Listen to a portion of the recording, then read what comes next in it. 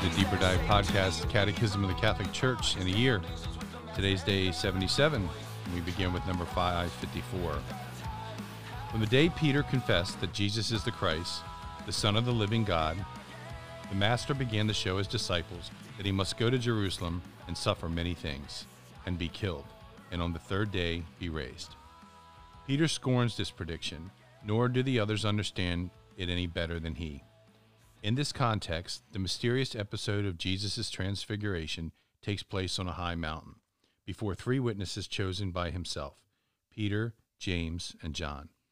Jesus' face and clothes become dazzling with light, and Moses and Elijah appear, speaking of his departure, which he was to accomplish at Jerusalem. A cloud covers him, and a voice from heaven says, "This is my Son, my chosen. Listen to him." For a moment, Jesus discloses his divine glory, confirming Peter's confession. He also reveals that he will have to go by the way of the cross at Jerusalem in order to enter into his glory. Moses and Elijah had seen God's glory on the mountains. The law and the prophets had announced the Messiah's sufferings. Christ's passion is the will of the Father. The Son acts as God's servant. The cloud indicates the presence of the Holy Spirit. The whole Trinity appeared, the Father in the voice, the Son in the man, the Spirit in the shining cloud. You were transfigured on the mountain, and your disciples, as much as they were capable of it, beheld your glory, O Christ our God, so that when they should see you crucified, they would understand that your passion was voluntary, and proclaim to the world that you truly are the splendor of the Father. On the threshold of the public life, the baptism; on the threshold of the Passover, the transfiguration. Jesus' baptism proclaimed the mystery of the first regeneration, namely our baptism. The transfiguration is the sacrament of the second regeneration, our own resurrection. From now on, we share in the Lord's resurrection through the Spirit who acts in the sacraments of the body of Christ. The transfiguration gives us a foretaste of Christ's glorious coming, when he will change our lowly body to be like his glorious body. But it also recalls that it is through many persecutions that we must enter the kingdom of God. Peter did not yet understand this when he wanted to remain with Christ on the mountain. It has been reserved for you, Peter, but for after death. For now, Jesus says, go down to toil on earth, to serve on earth, to be scorned and crucified on earth. Life goes down to be killed. Bread goes down to suffer hunger. The way goes down to be exhausted on his journey. The spring goes down to suffer thirst, and you refuse to suffer? When the days drew near to him to be taken up, Jesus set his face to go to Jerusalem. By this decision, he indicated that he was going up to Jerusalem prepared to die there.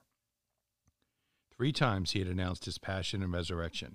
Now, heading toward Jerusalem, Jesus says, "It cannot be that a prophet should perish away from Jerusalem." Jesus recalls the martyrdom of the prophets who had been put to death in Jerusalem. Nevertheless, he persists in calling Jerusalem to gather around him. How often would I have gathered your children together as a hen gathers her brood under her wings, and you would not. When Jerusalem comes into view, he weeps over her and expresses once again his heart's desire. Would that even today you knew the things that make for peace, but now they are hid from your eyes. How will Jerusalem become her Messiah? Although Jesus had always refused popular attempts to make him king, he chooses the time and prepares the details for his messianic entry into the city of his father David. Acclaimed as Son of David, as the one who brings salvation, Hosanna means save, or give salvation. The King of Glory enters his city, riding on an ass.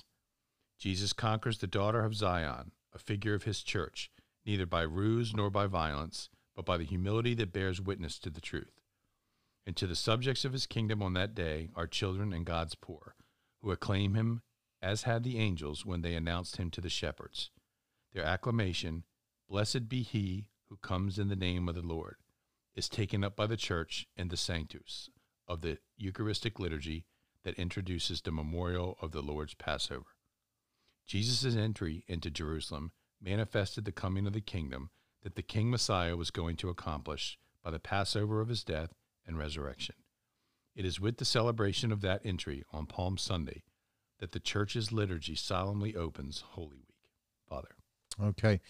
All right. So we go into two parts of Christ's life that are really powerful in our Catholic faith. And first is the Transfiguration, which we celebrate this, and we use these readings during Lent. Usually it's like I believe it's like the second or third week of Lent, is we always have these readings. And St. Leo the Great had explained, like, why was he transfigured before these three apostles? Remember, he took them up this high mountain together, sort of on a retreat.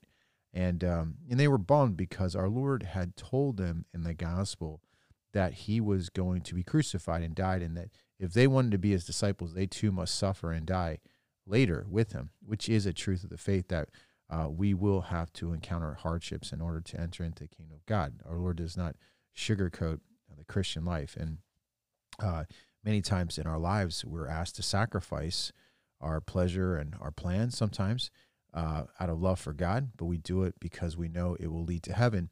And St. Leo says that the great reason for this transfiguration was to remove the scandal of the cross from the hearts of his disciples, and to prevent the humiliation of his voluntary suffering from disturbing the faith of those who had witnessed their surpassing glory that lay concealed.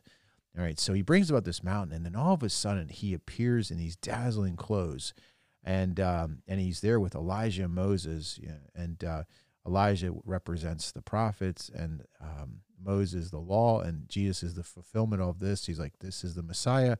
And they're just overwhelmed. They're like, wow, he really is God.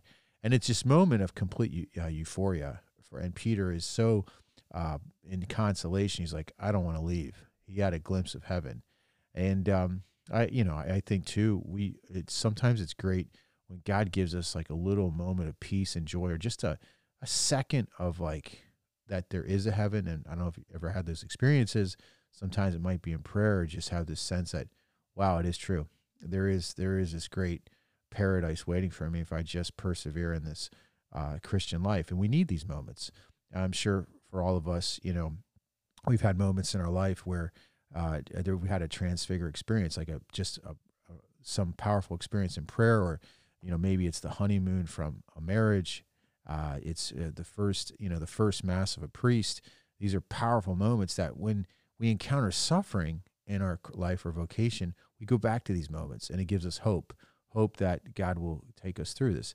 And it says here, it is through many persecutions that we must enter the kingdom of God. And so after this, he goes down the mountain, and he goes to Jerusalem. And it says, when the days drew near to him to be taken up, he set his face to go to Jerusalem. Now, when he says he set his face to Jerusalem, he's like, he knew what he was doing. He was going to die, and he knew this was his last visit, and he was going to give his life. And so he persists in calling Jerusalem to gather around him, and he knows he's going to be rejected. And it hurts our Lord that he knows that many of those people that saw his miracles or wowed by his preaching would, basically crucify him.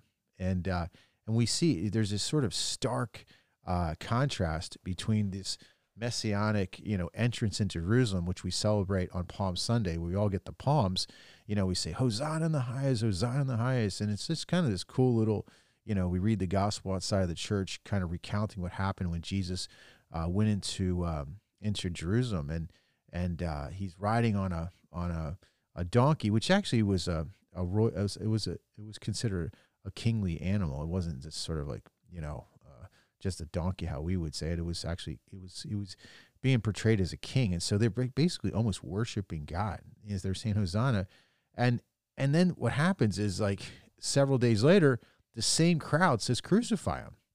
And I think too, is that we have to realize that many times we're like that also. We're on Sunday saying, oh, I love Jesus, and this, and next thing we're doing in our actions and our words and thoughts, we can be like, crucify him. So, but this whole thing of turning towards Jerusalem is the setup for our Lord's death and finally his resurrection. So we're getting close to now this next section, where Article 4, where Jesus Christ suffered under Pontius Pilate, was crucified, died, and was buried.